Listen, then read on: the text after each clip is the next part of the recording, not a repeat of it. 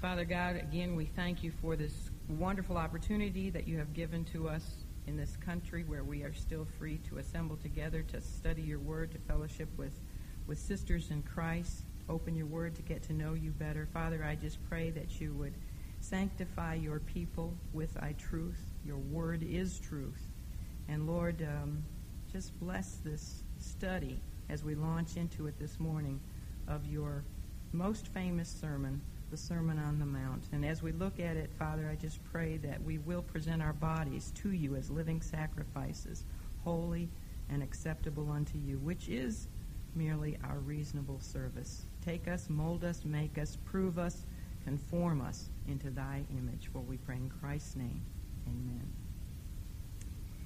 In the midst of the Lord Jesus' public ministry of approximately 3.5 years, he chose a prominent land rise, not really a mountain, and we'll talk about that, but a prominent land rise. He sat down, he opened his mouth, and he began to teach. The depths of what he taught is found in what is commonly referred to as the Sermon on the Mount. And those depths can never really be completely plumbed. We will spend a year on them, and yet we will never get to the bottom of how deep this sermon is. It is the most penetrating section of the entire Bible. The words of the Lord in this sermon are like x-rays of our soul. They expose ourselves to ourselves.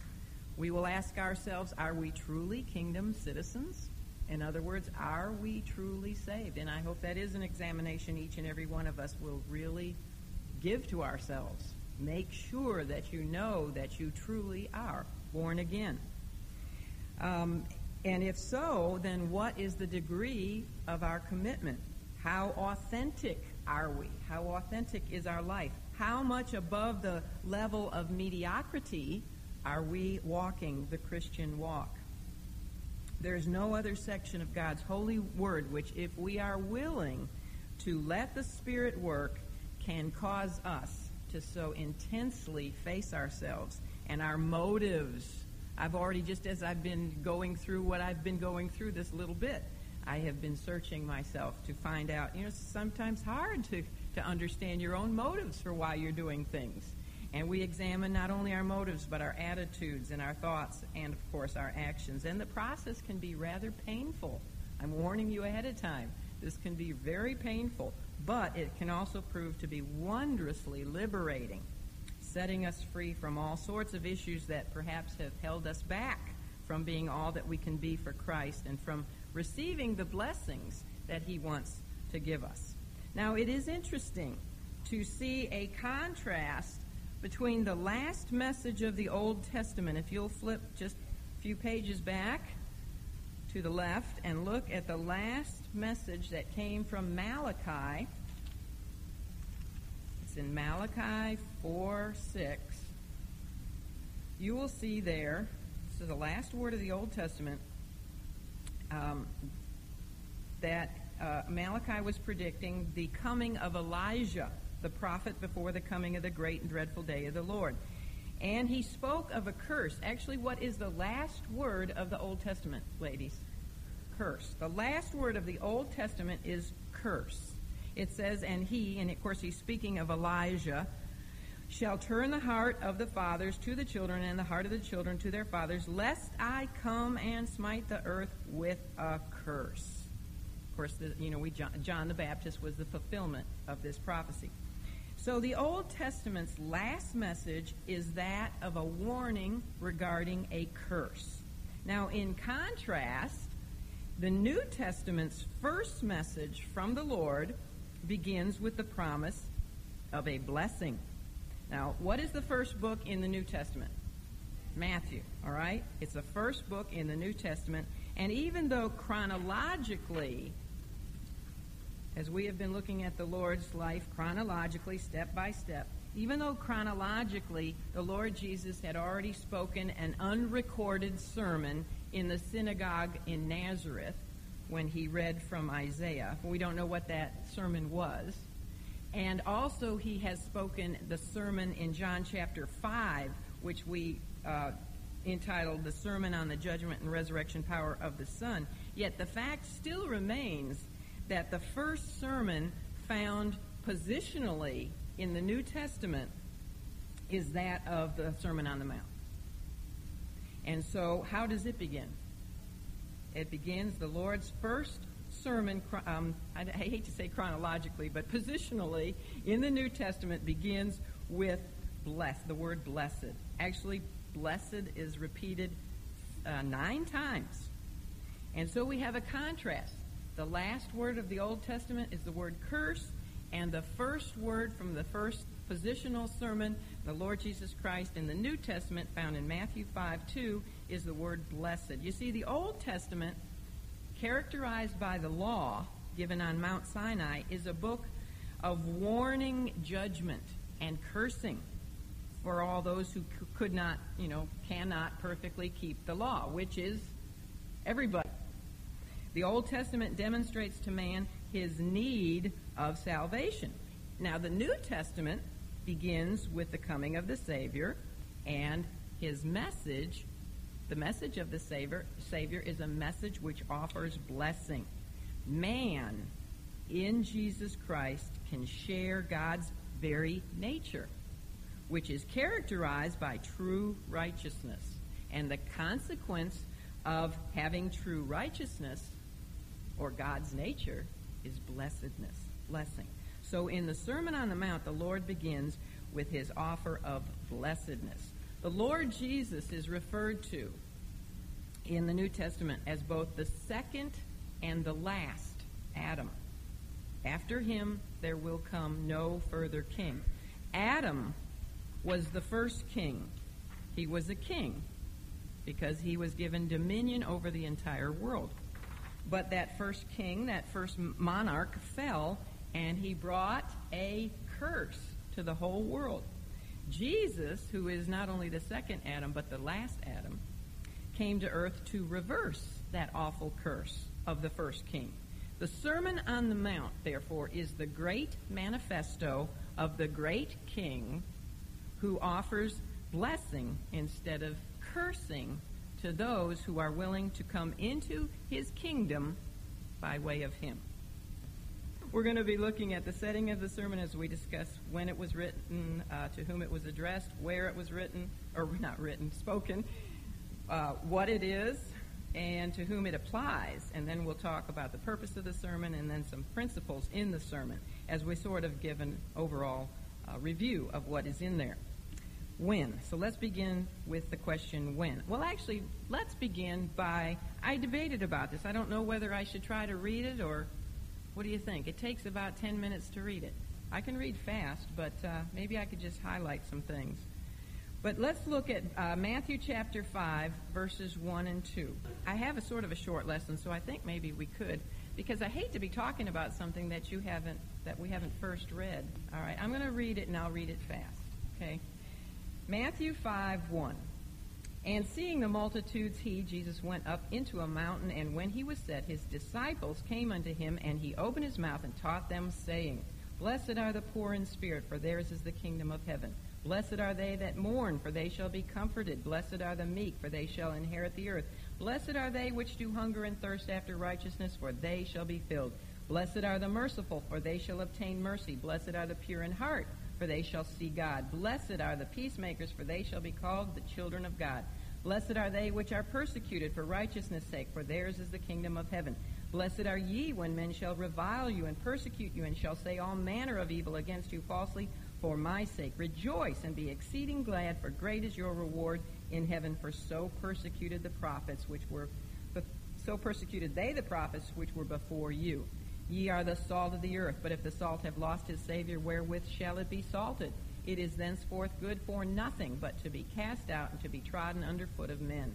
Ye are the light of the world. A city that is set on an hill cannot be hid. Neither do men light a candle and put it under a bushel, but on a candlestick, and it giveth light unto all that are in the house.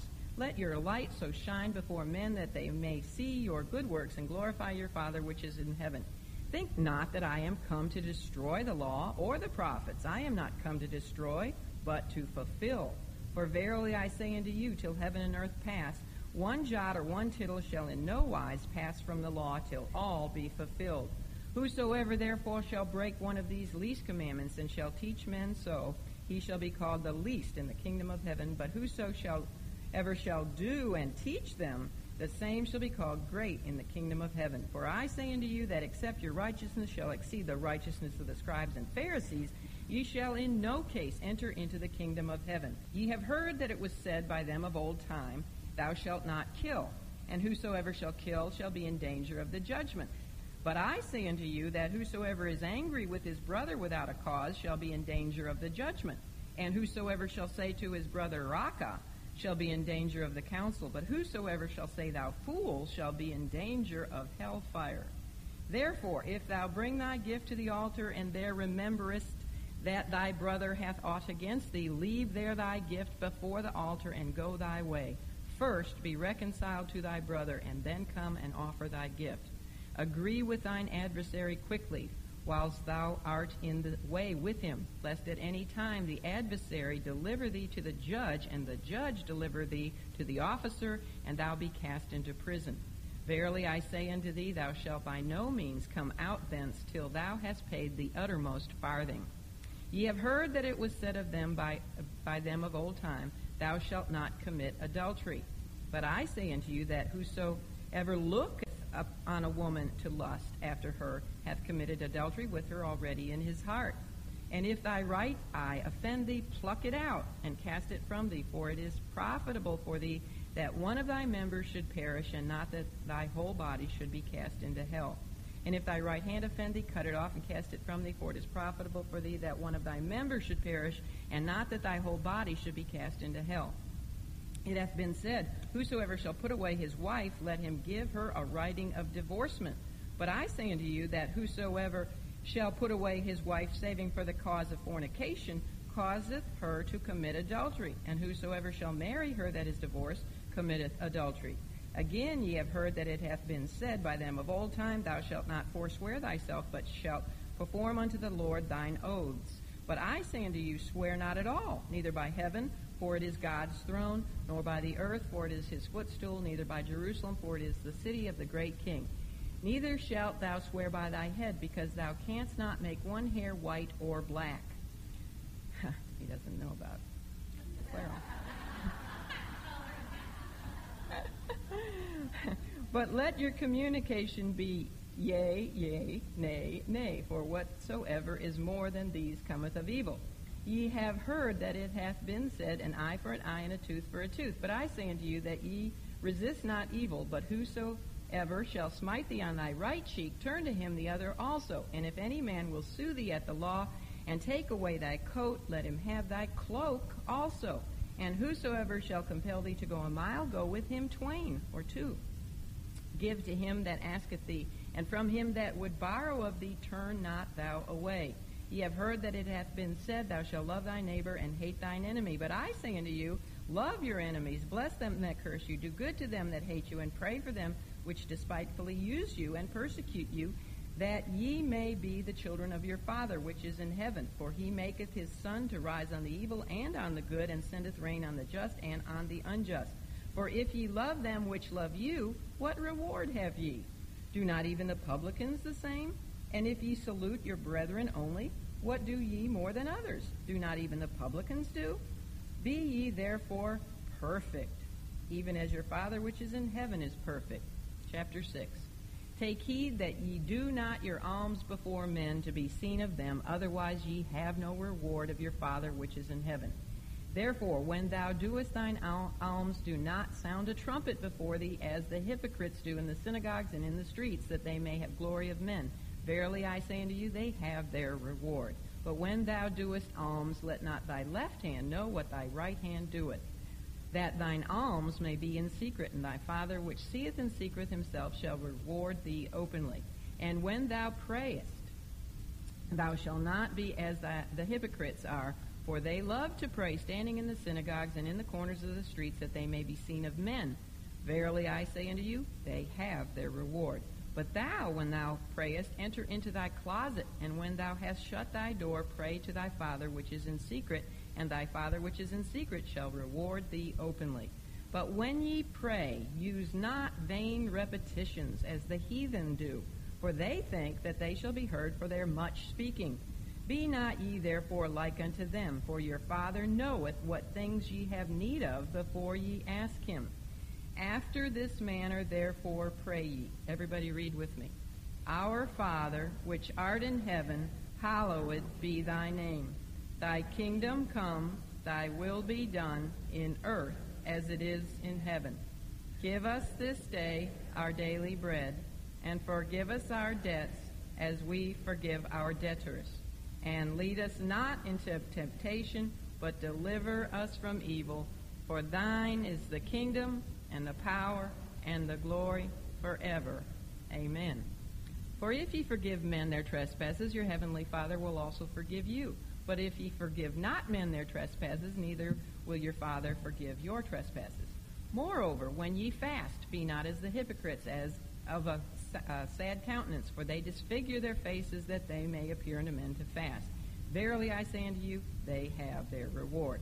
But thou, when thou fastest, anoint thine head, and wash thy face, that thou appear not unto men to fast, but unto thy Father which is in secret, and thy Father which is in secret shall openly reward thee openly.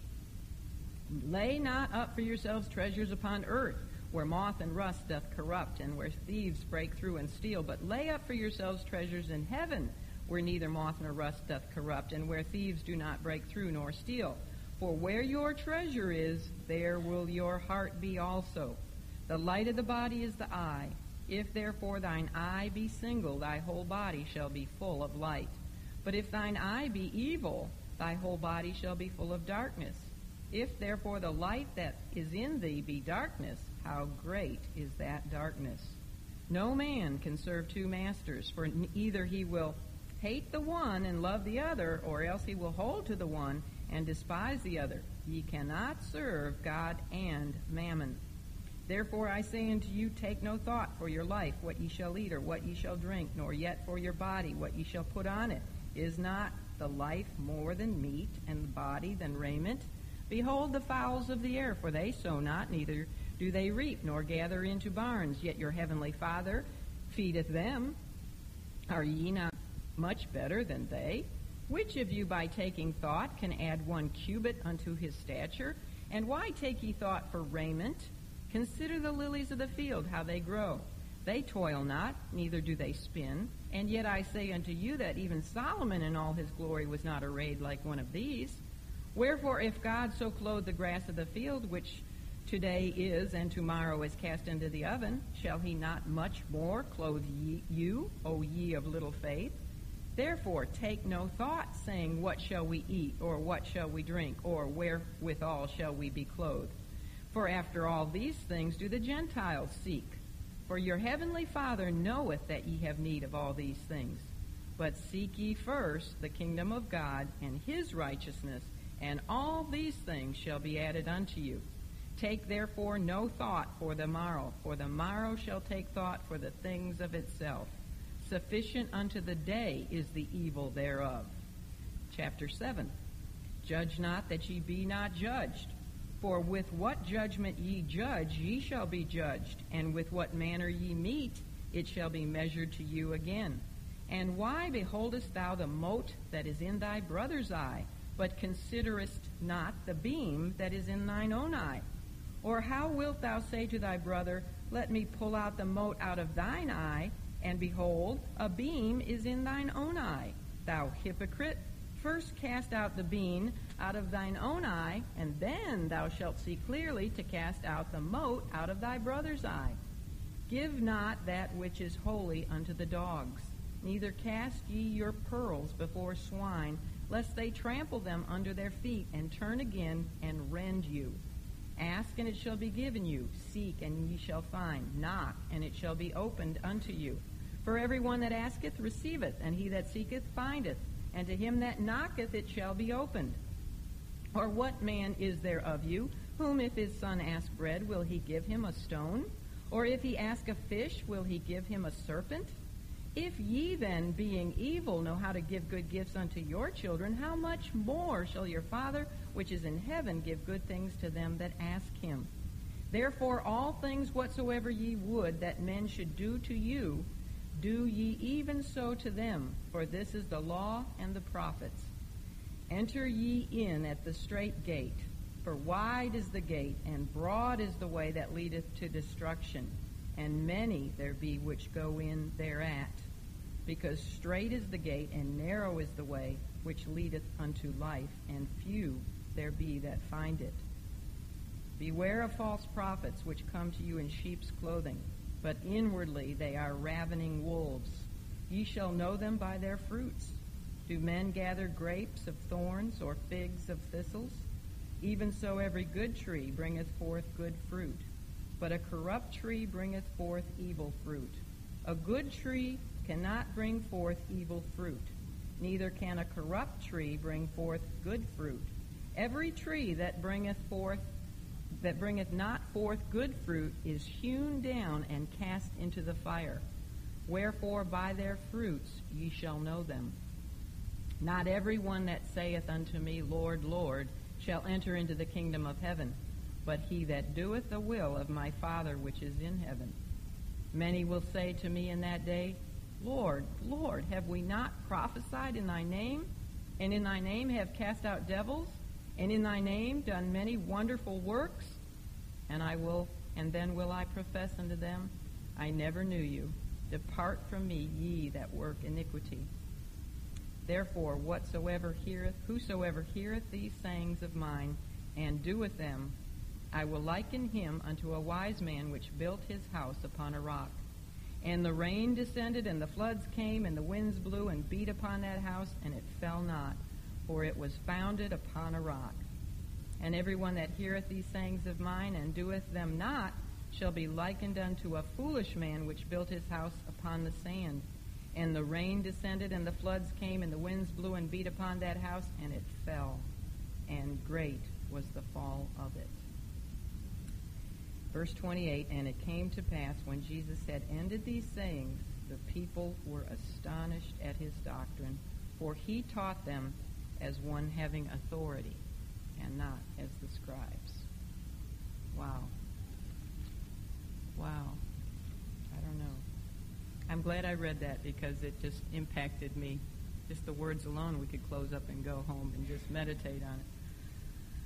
When did the Lord preach this sermon? Well, according to Dr. A.T. Robertson's Harmony of the Gospels, which is what I am using for our chronological study through the four Gospels, it followed the Sermon on the Mount, followed the Lord's choosing of the 12 apostles, which is what, of course, we did look at last week. So he is approximately 18 to 20 months away from his crucifixion. So he was really in his middle year. You know, his public ministry was 3.5 years long, and we've divided those 3.5 years into 3 basic years. One was the year of obscurity. We are now in the year of open popularity, which, of course, is obvious by the many crowds which follow him everywhere he went. So this is sometime in his middle year, his year of open popularity. To whom was it addressed? Well, when the Lord Jesus had chosen his 12 apostles, he had selected them, remember, from among a much larger group of disciples. Disciples meaning learners. There were many disciples following him. There had also been a great crowd of people from all over, great multitudes of people from both Galilee and Judea and many of the surrounding Gentile provinces as well. And we saw that when we looked at Mark chapter 3, verses 10 and 11, and we had discussed in our last lesson how the Lord's ministry would now begin to focus on his internship training of his 12 apostles who would carry on the gospel message after his departure back to heaven.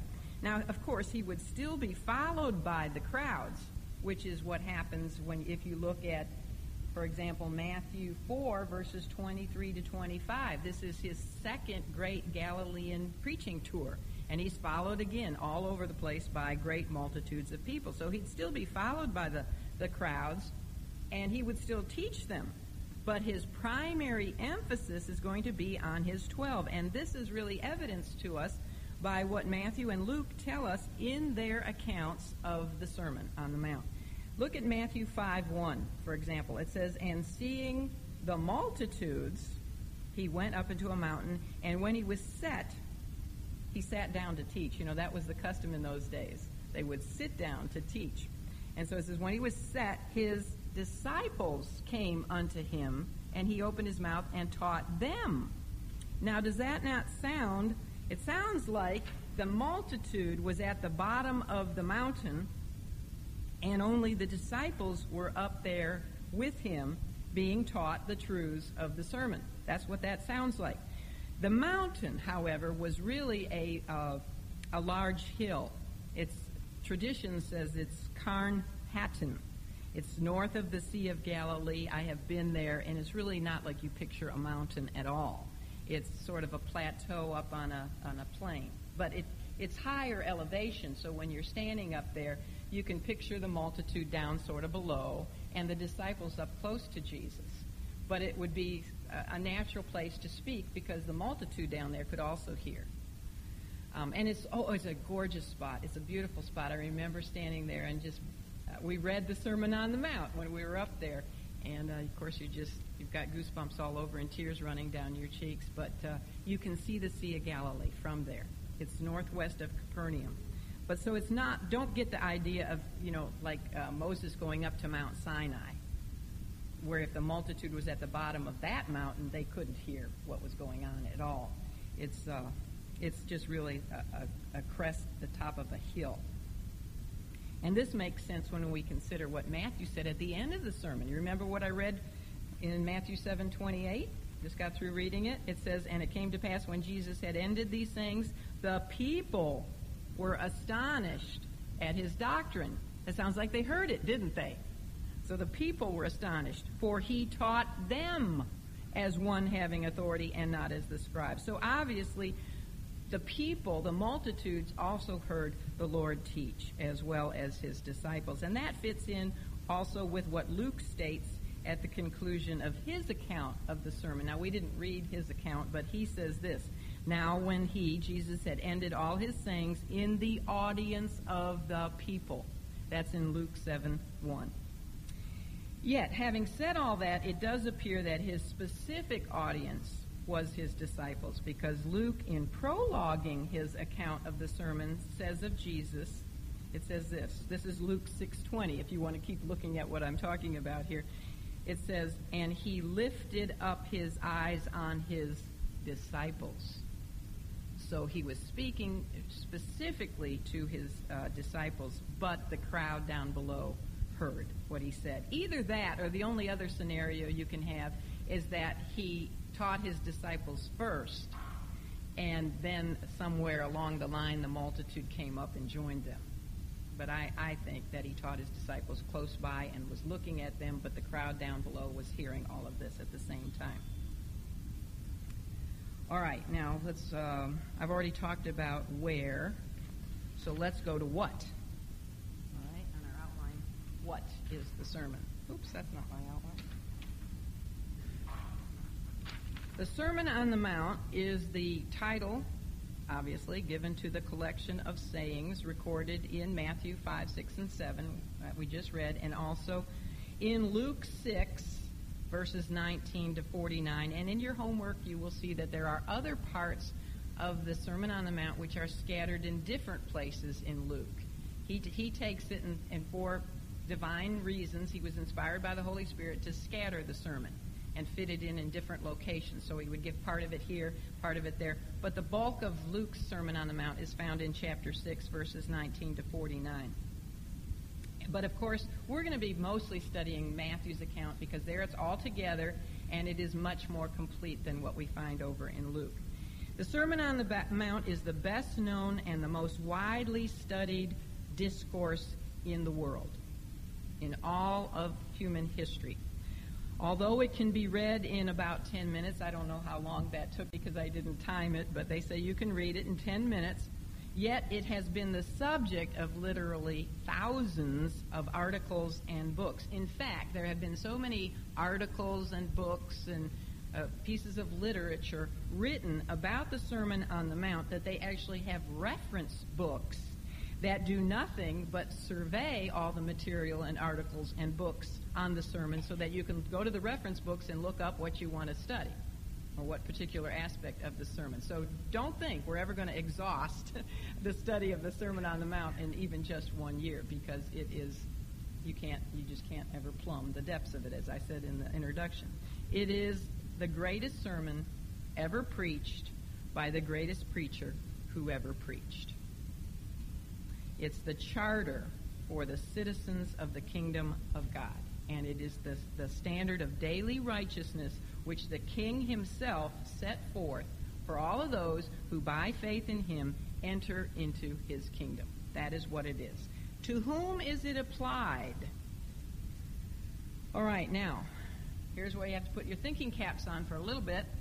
There are numerous conflicting views as to whom the sermon's message was intended. Now, we've already discussed to whom it was addressed, the disciples and also the multitude down there. But there is great disagreement among theologians as to whom it applies. The theme of the sermon is the nature of the kingdom of God, or the kingdom of heaven, and the kind of life that those who desire to be kingdom citizens should have. However, because the standards of righteousness which are set forth by the Lord in this sermon are so incredibly high. Did you get that? Did you pick up on that as we read through it? I mean, just think of this one verse. Be ye perfect as your Father in heaven is perfect. Those are pretty high standards. So because they're so incredibly high, many attempts have been offered to explain why it is not to be taken seriously today by God's people. Now, one view is that of the hyper-dispensationalist. That may be a new term to you, but the hyper-dispensationalist, it's already, there's where it is in Luke's account, all right? Just for the record, it's in Luke 6, 19 to 49, and in chapter 12 in 2 locations, and also you find a little bit of it in 16, 17. All right, the hyper-dispensationalists, for example, say that the sermon has nothing to do with Christians of the church age. That's you and I. The church age began on the day of Pentecost. It will end at the time of the rapture. They say that the Lord presented it solely in connection with his offer of his kingdom. However, because Israel rejected him as her king, she forfeited the kingdom. And so the sermon remains irrelevant for those who are living in this present age, this present dispensation. In other words, you and I, Christians of the church age. They say that it will not be until the return of Christ to establish his literal 1,000-year kingdom on earth, when he will establish the sermon's kind of righteousness on earth, that the words of this great sermon will then again be introduced to the people and applicable. In other words, the hyper-dispensationalist teaches that the Sermon on the Mount is meant only for kingdom age citizens of the literal kingdom, the 1,000-year kingdom on earth, that it will only be applicable for them and not for you and I, not for church age saints. Now, some of you have probably heard this growing up. Some of you have probably, maybe you didn't even realize it, but you have probably heard it and maybe even been taught it. I know that the very first edition of the Schofield Reference Bible, for example, contained this footnote. Here's what it said.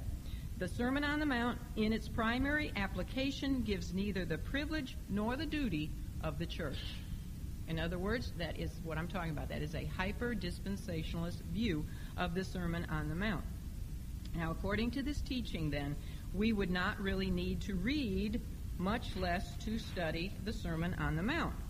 And I have come across well-known Bible teachers who, one of them in particular, scolded me for teaching the Sermon on the Mount and said that I was wasting my time and that I should not teach the Sermon on the Mount.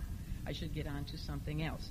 The fact is, however, and if I told you who I was, you'd be flabbergasted. The fact is, however, that the Sermon on the Mount does apply to us. It is precisely a world such as ours a world which is filled with injustice and evil that the sermon has in mind. It has our world in mind, not the kingdom, the millennial kingdom where Jesus Christ will be reigning. Why would believers in the kingdom need to be told that they are blessed if they are persecuted and reviled for his name's sake? There won't be any persecution, praise the Lord, in the millennial kingdom.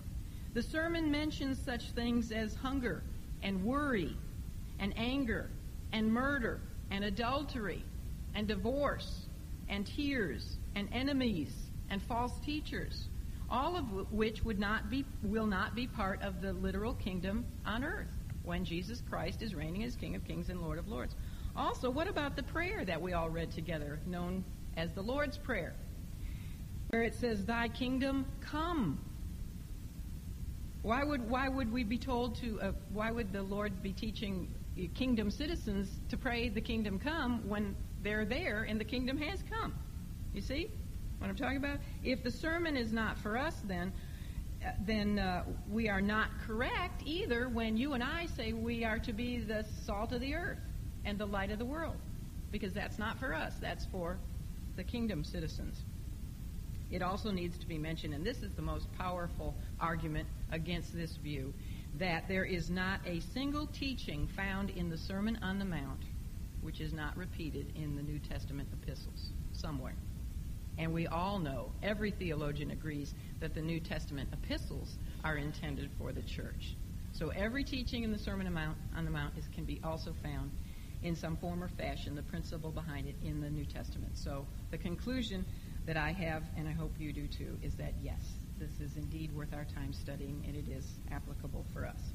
Although the literal 1,000-year kingdom of God on earth was temporarily postponed because Israel did reject Christ, nonetheless, it is also true that the kingdom of God exists right today. In where? In the hearts of those who have accepted the King. It may not be a literal physical kingdom with Christ reigning on earth, but the kingdom of heaven is right now also in heaven, but it is also in all of us who have accepted the King. And you can find Jesus' own words in Luke 17:21, where he said, "The kingdom of God is within you."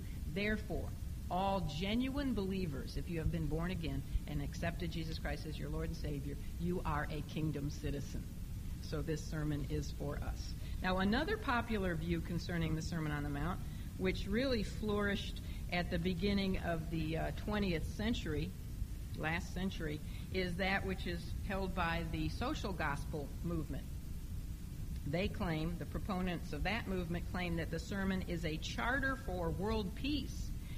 They say that the sermon is a kind of a blueprint for the reorganization of society, and it's a roadmap to social progress.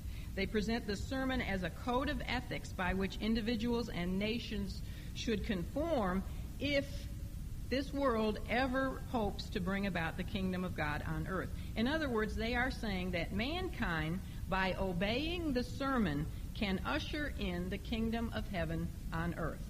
And one group even goes as far to say that the sermon is the only part of the New Testament that really matters. That's really a contrast from the hyper-dispensationalists, isn't it? It's the only part that matters. They say it's God's plan of salvation, some of them. I mean, not all of the social gospel people say that, but some of them say that it's God's plan of salvation and that those who go to heaven, plan to go to heaven, must obey the Sermon on the Mount. Now, these theological liberals of the social gospel movement see the Sermon on the Mount as a divine address, therefore, to the entire world.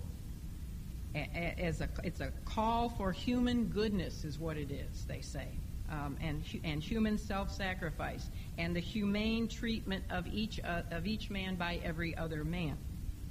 You know, they center on the golden rule: do unto others as you would have them do unto you.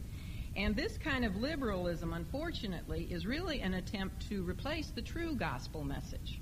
You know, they want to avoid the blood and the cross and the death of Christ. So they just say, you know, we'll bring the kingdom of heaven to earth ourselves if we can just do what the Sermon on the Mount says.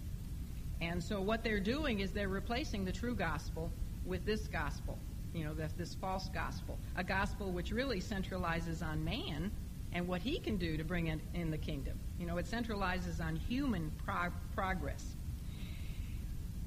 That which the proponents of the social gospel and other secularized forms or concepts of the gospel, the true gospel, what they have failed to take into consideration, however, is that no man can ever live the Sermon on the Mount in and of himself.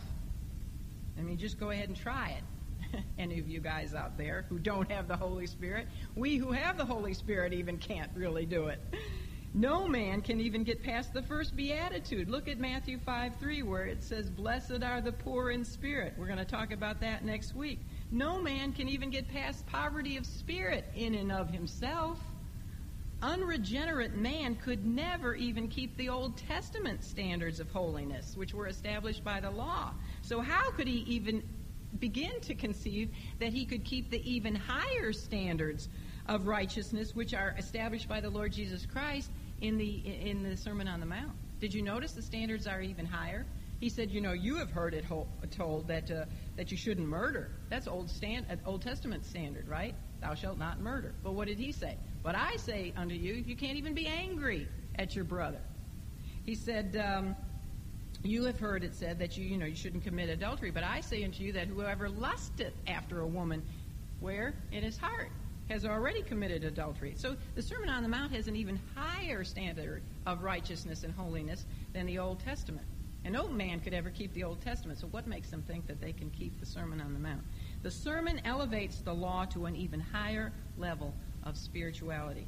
So no unsaved man could ever possibly live up to the standards that God sets forth in the sermon without the new birth and without the resulting indwelling power of the Holy Spirit.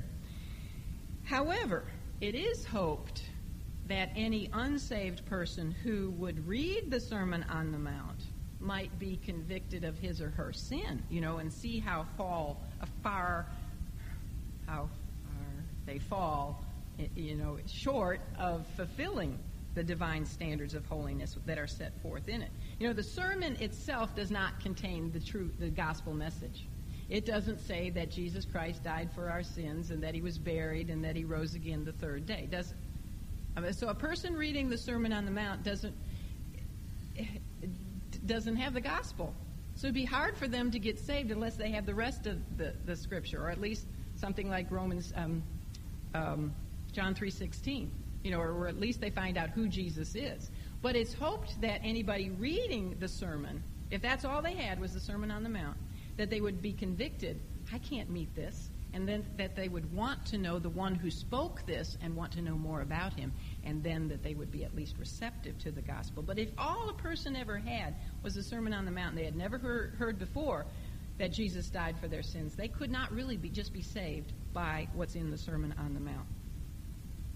Also, back to refuting the social gospel, it is also incorrect to believe, as the proponents of this false gospel teach, that human goodness will eventually bring in the kingdom of God to earth. That is wrong to say that, if men just obey the principles of the Sermon on the Mount, that they will bring in the kingdom. That is contrary to what the Scripture teaches. The Bible clearly states that the latter days will see increased wickedness and apostasy, and it will only be the literal return of the Lord Jesus Christ himself that will then result in the establishment of his kingdom here on earth.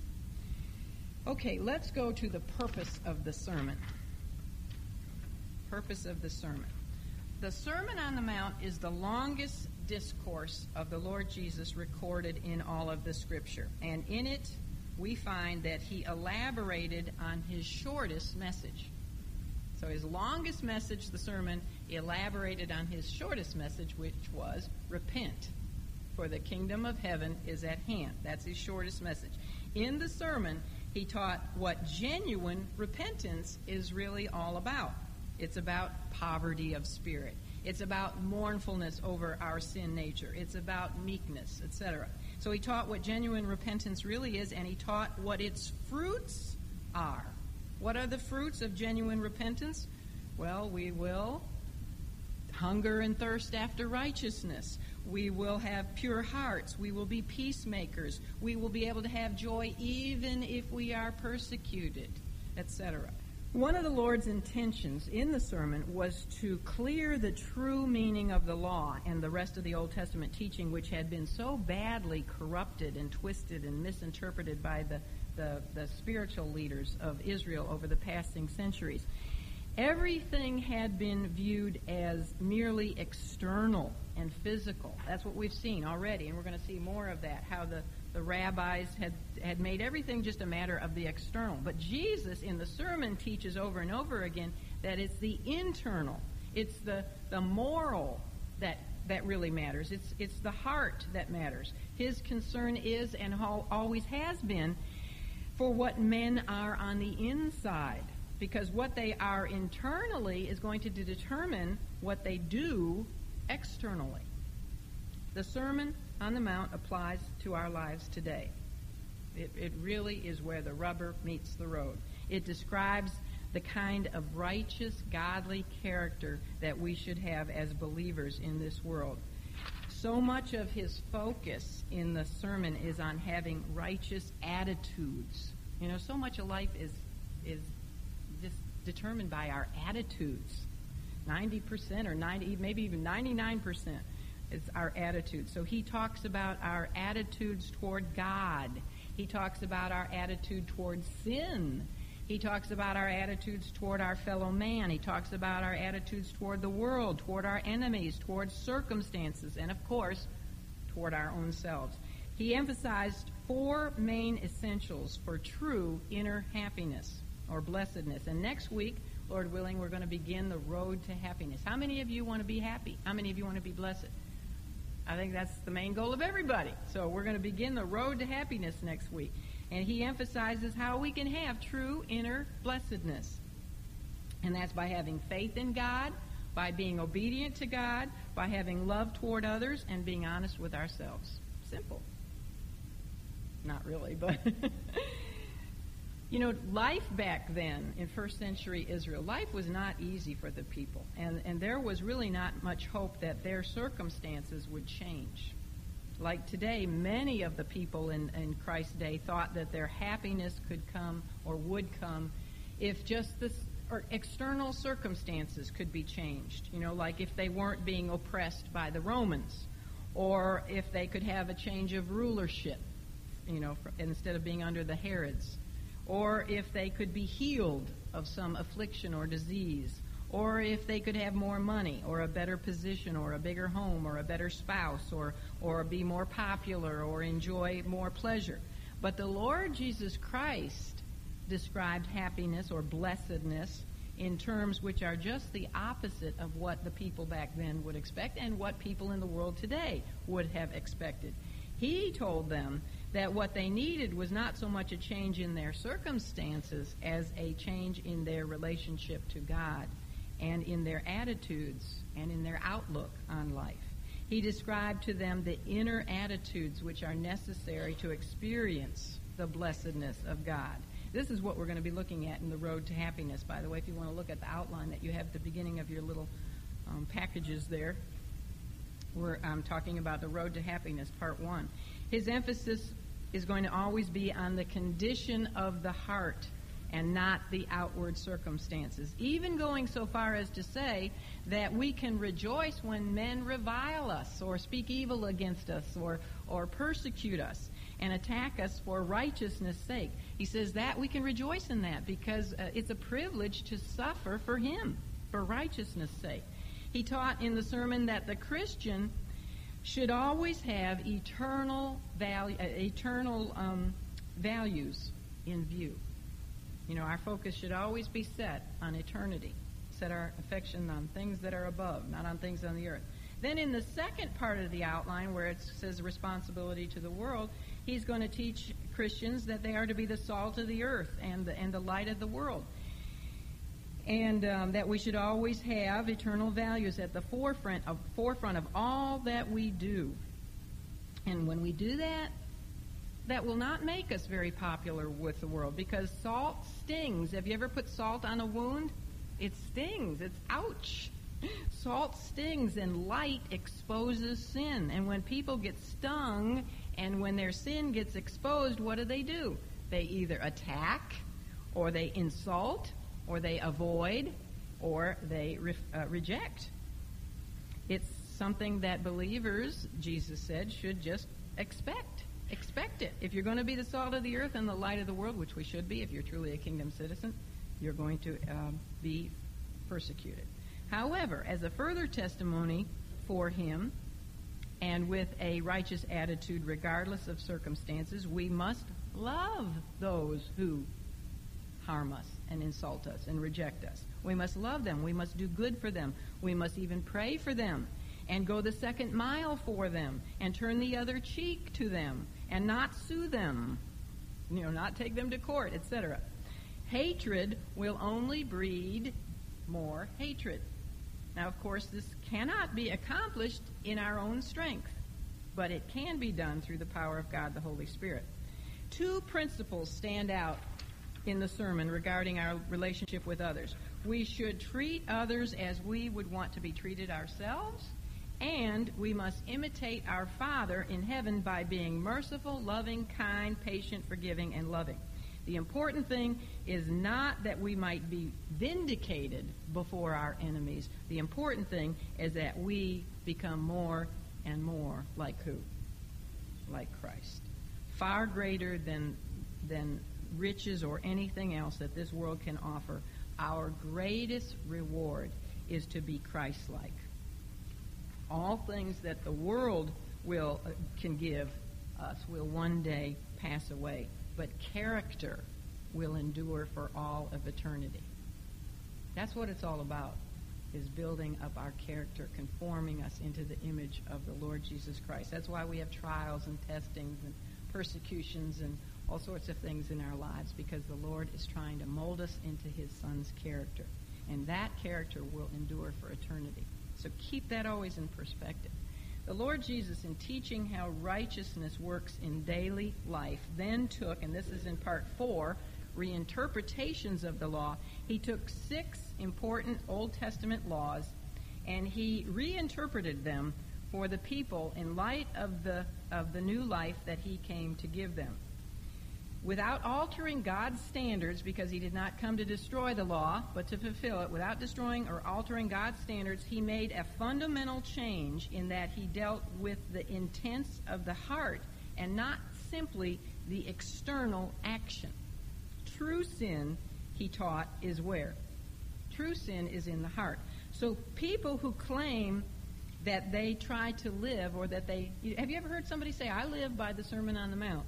People who claim that they live by the Sermon on the Mount probably do not realize that it is far harder for them to keep the Sermon on the Mount than it would be for them to keep the 10 Commandments. And who has ever been able to keep the 10 Commandments? Who has never been able to not covet? Who has never not lied? I mean, even an exaggeration of the truth is a lie in God's eyes. Who has never had an idol in their life? An idol is anything that becomes between you and I. So if they say they live by the Sermon on the Mount and that they think that's going to get them to heaven, wrong. Point that out to them and read them the Sermon on the Mount. The Lord also taught, and this is in part 5 of our outline, rejection of Pharisaic religionism. He taught about the kingdom citizens' righteous relationship to God in worship.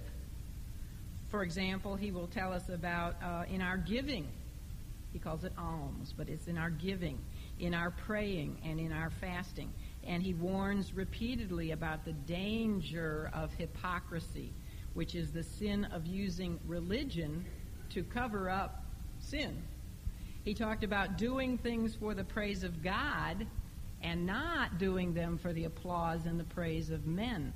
And he encouraged us to examine ourselves and to test ourselves to see whether, this is where it really gets convicting, whether we are sincere and honest in our worship and in our service for the Lord and in our Christian commitment.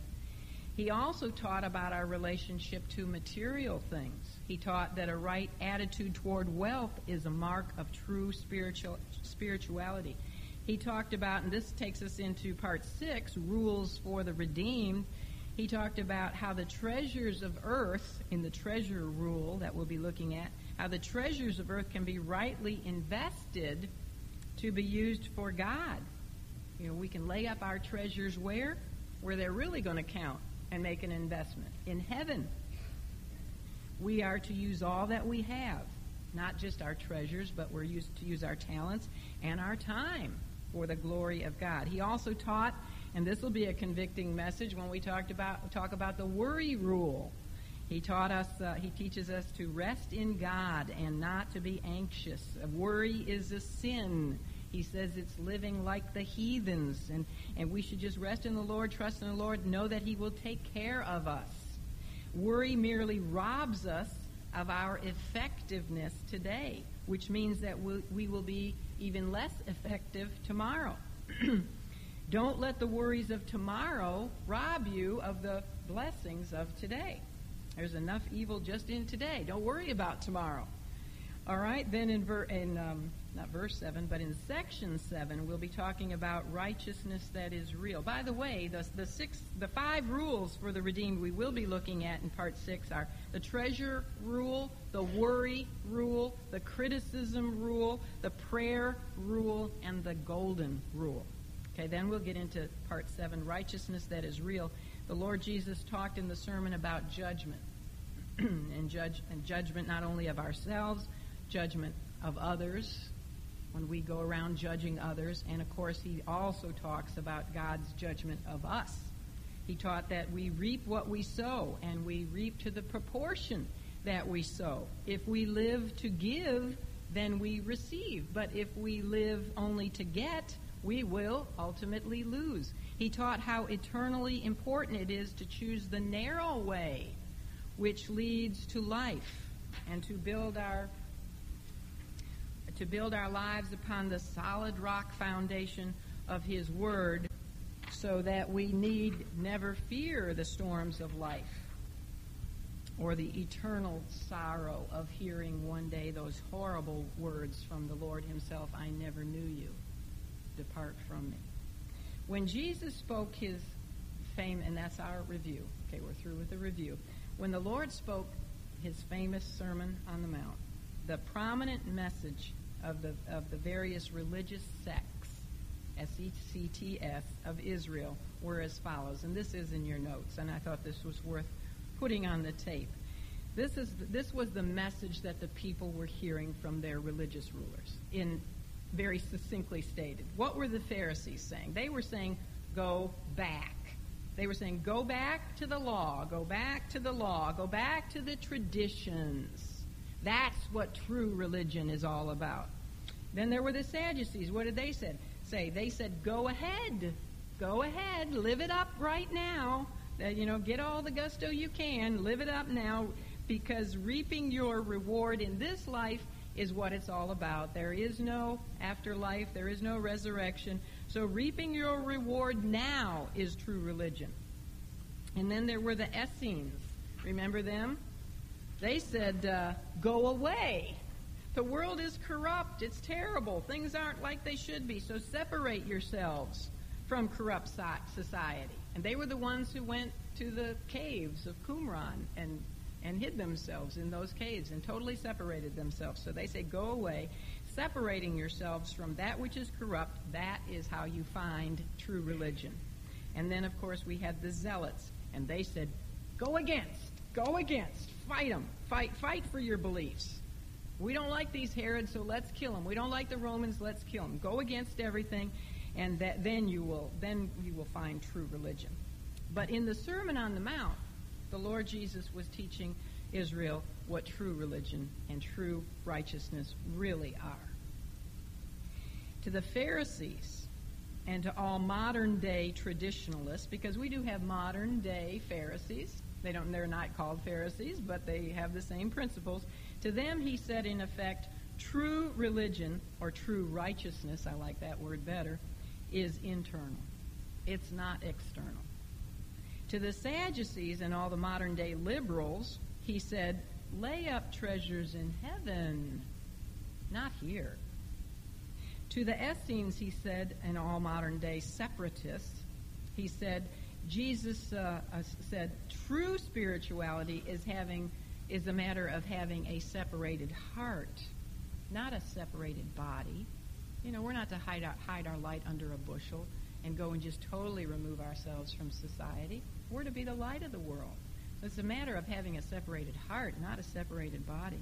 And to the zealots and all modern-day political activists, he said true righteousness and true spirituality is a matter of worship and inner peace, not anger and turmoil and being against everything. It's not a matter of political revolution.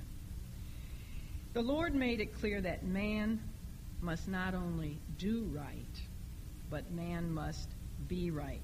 The change in heart and attitude has to come from where? From within.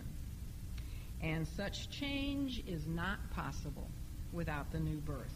The Lord Jesus Christ died on the cross in order that man might be able to have his sins forgiven and receive eternal life in the new birth. By way of the indwelling presence and the power of God, the Holy Spirit, man would be able to live by the righteous standards that are set forth in his famous teaching here. Since he died so that we might be equipped to have Sermon on the Mount righteousness, and that's why he died, so we can have his righteousness imputed unto us, and then also have our own righteousness so that we are able to fulfill the Sermon on the Mount. It is possible. It's very difficult, but it is possible. So since he died so that we can have this wonderful opportunity to go down the road to true happiness, the very least that you and I, the redeemed, can do is study what he teaches. And nowhere are his righteous standards of living stated as concisely and as clearly as in this powerful Sermon on the Mount. So the least we can do is study it, and that's what, Lord willing, we're going to be doing throughout the remainder of this year, into next year, and probably into the fall, until we finish it. But I promise you, it will be worth it. It will be painful, but it will be worth it all when we're finished. Let's pray. Father, it should really be a great delight for us as Christians to study this wonderful sermon, because in it you give the divine pattern to us for true happiness and successful living. You have set forth for us the standards and the motivations and the objectives which will show us the way of joy and peace and inner contentment. And those things alone, Father, I know should be motivation for anyone to really want to study this book. It will x-ray our souls, and we will see ourselves as we truly are. And I pray, Lord, we will have the commitment and the desire and the power of the Spirit to change so that we will be more conformed into the image and character of our Savior, the Lord Jesus Christ, in whose name we pray.